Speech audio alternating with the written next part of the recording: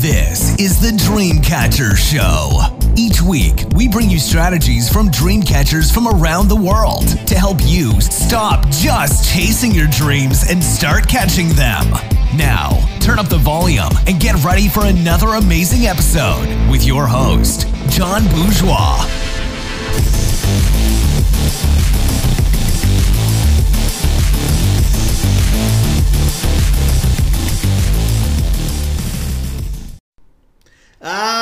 What is up? What is up, dream catchers? Wow. Welcome to another episode of the Dreamcatcher Show, Season 3. Oh my gosh.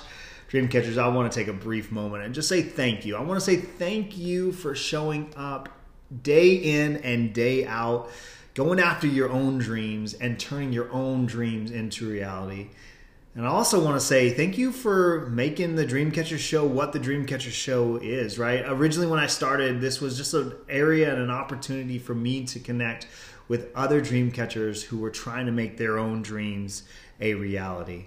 Never did I think it would turn out to be Season 3, right? But I'm so excited that, like I promised you guys from the moment we started the Dreamcatcher Show, I promised you that I was going to give you a place that you were going to be able to come to, learn something that you could practically take away for your dreams and be able to see your dreams start to turn more and more into reality. Well, Dreamcatchers, I'm excited for Season 3 because in Season 3, we're actually going ahead and spending each one of our episodes, we're going to be diving a little deeper into my newest best-selling book, The Art of Dreamcatching, How to Turn Any Dream into a Reality.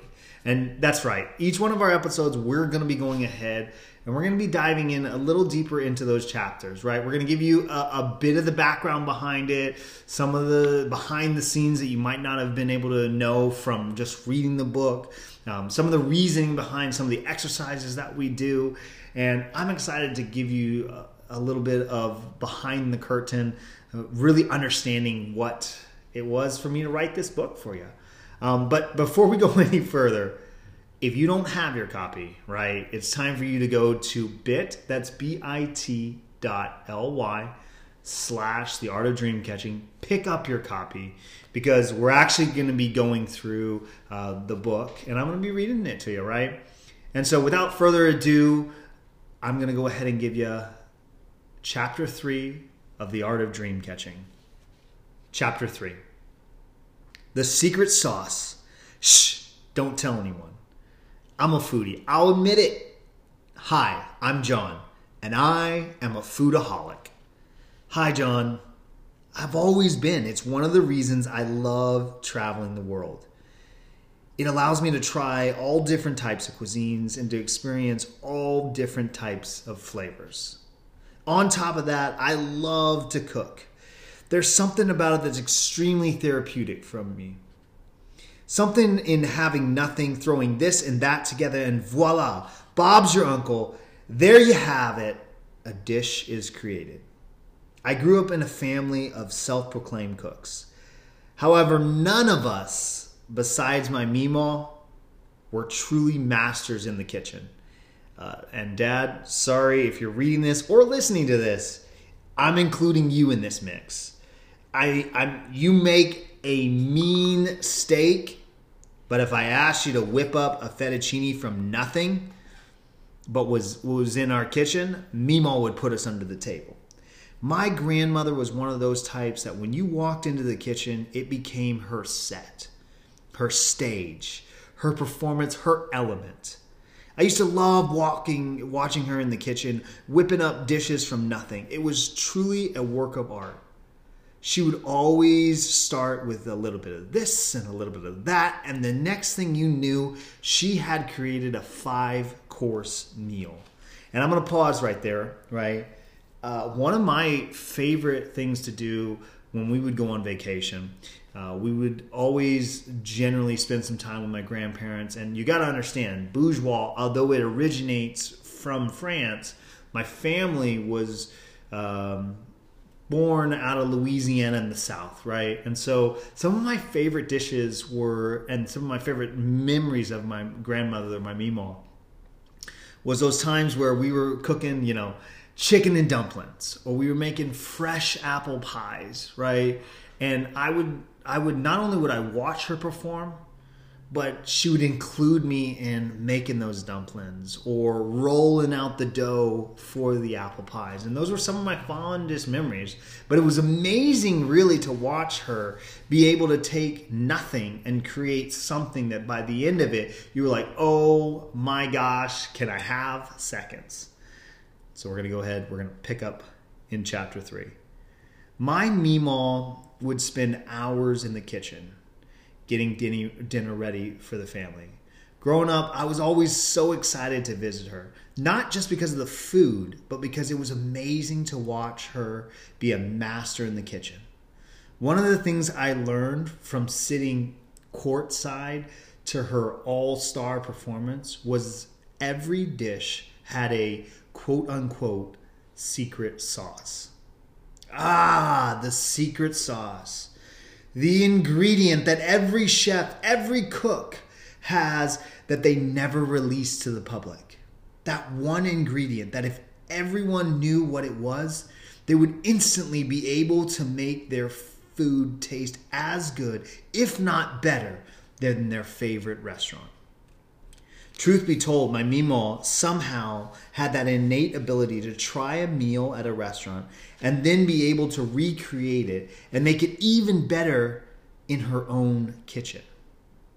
It might have been the aged bacon grease that she'd reuse for every meal, or that she made every dish from scratch. But whatever it was, something in her kitchen always made her food taste so much better than everyone else's. I remember when I got older, I asked her for her recipes for some of my favorite dishes.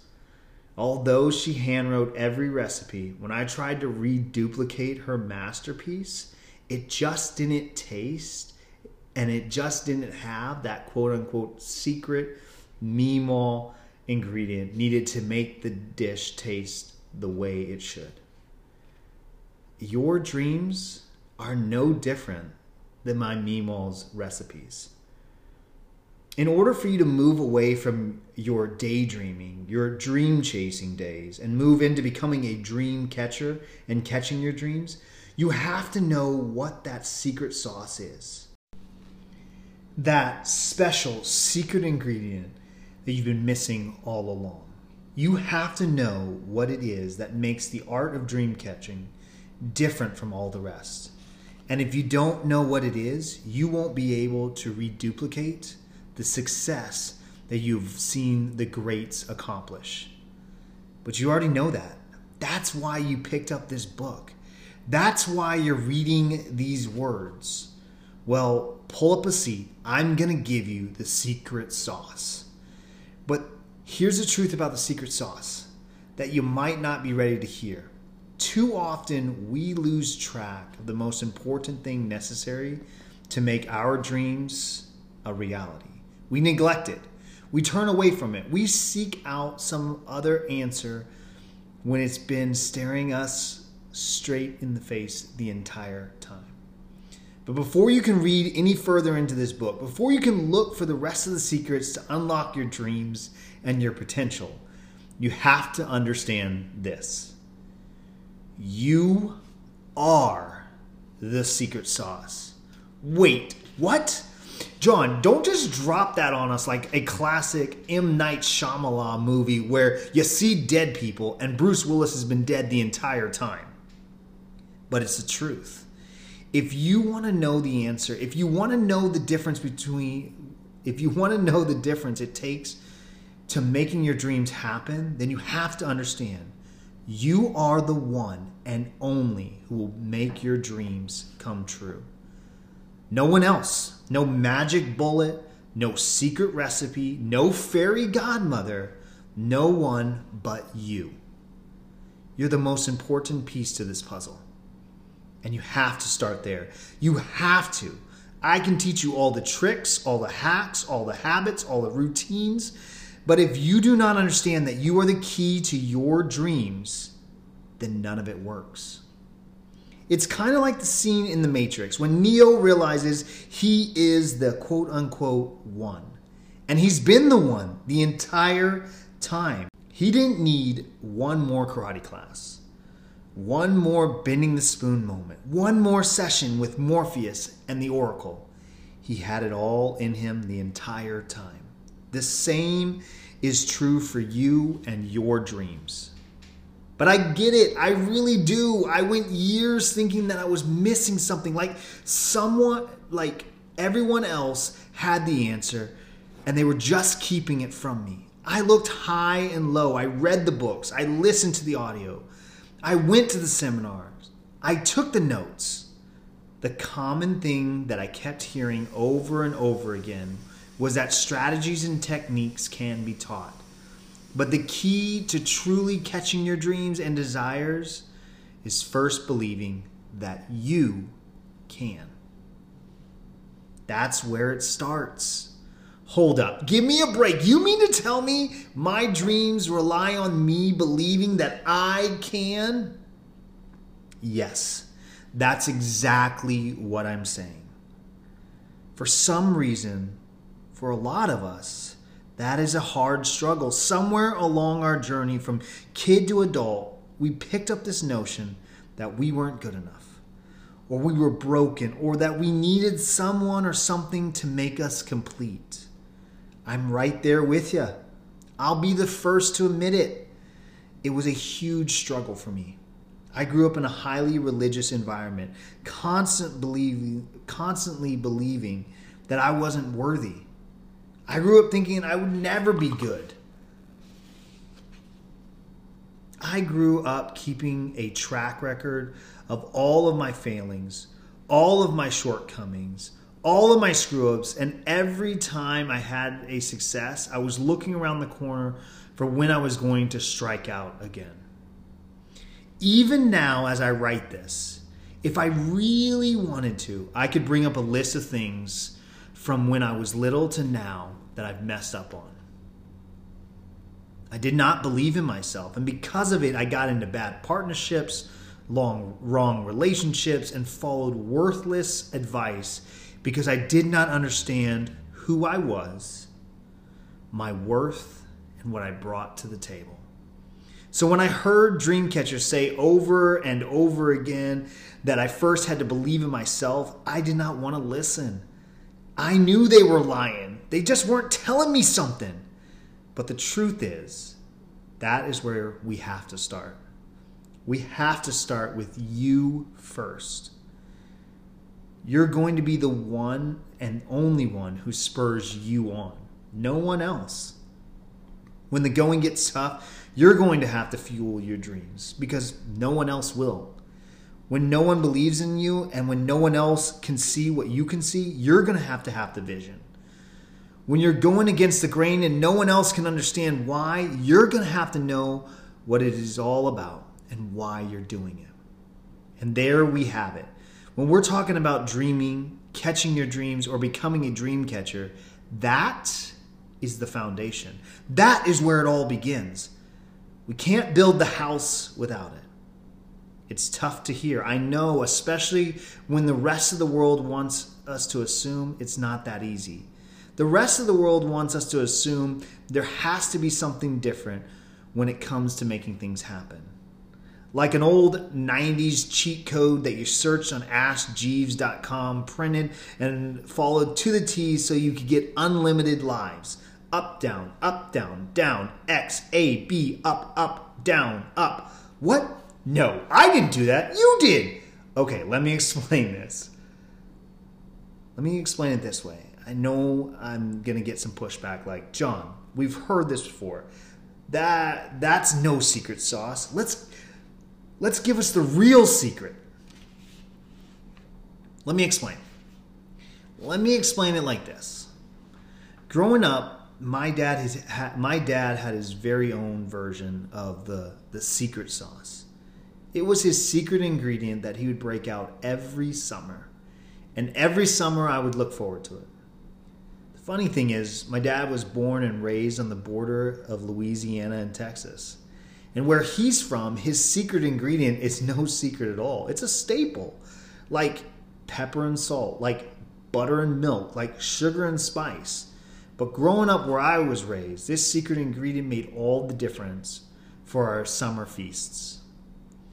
Here's what you have to know before we go any further. I'll give you a little light into my childhood. You need to understand I grew up on a little island in the middle of the Pacific called Guam. And when I say island, I want you to think about it in the traditional sense. Palm trees, coconuts, beaches, waves. We're talking Survivor Season 1 style island. It literally takes an hour to get around the whole thing. And it's only 9 miles wide by 30 miles long. At its thinnest point, you can actually get across the island in 15 minutes. We're talking about year-round sunshine, ripe mango trees, hula dancing, grass skirts, and beautiful sandy shores. An island. And growing up, my family would always take a family adventure every summer somewhere off the island. One of our many family getaways was to an island just south of Guam, about an hour flight, called Yap. Yap is absolutely beautiful. It's untouched. The people still live off of the land, and somehow it has remained an island lost in time. Now pause before we go any further into this chapter. I want to just kind of chat about a few things, right? So first off, when I say untouched, I mean literally. It's not uncommon to travel to this island, Yap, and for people to be living in tin huts, right? Or have built their entire home off of bamboo. It's not uncommon for the village to only have one car that everybody uses collectively together. And so when I say untouched, I mean it's like going back in time sometimes. It's not uncommon to see people that aren't fully clothed or have clothes at all, right? And so growing up, it was very much a phenomenon for me because I grew up in a very Western culture. But when we would travel to Yap or some of these other outer islands called Palau and things like that, I was used to the sandy beaches, the mango trees outside of my home. I was used to that element of an island. But this was like stepping back into time. So we're going to pick back up. Now, one of the things I can always remember about our getaways to Yap was the famous crab boils that we would always have. This wasn't your normal crab boil. To begin with, as kids, we were given the task to catch dinner. And in Yap, this isn't done with a net or cage or running down to the local fish market and purchasing yourself some Alaskan king crab. No. In Yap, you caught crabs with your bare hands. Yes, you read that correctly. You catch them with your bare hands. So if you're ever stranded on a deserted island, not knowing what to do, you'll want to read this next part carefully and closely.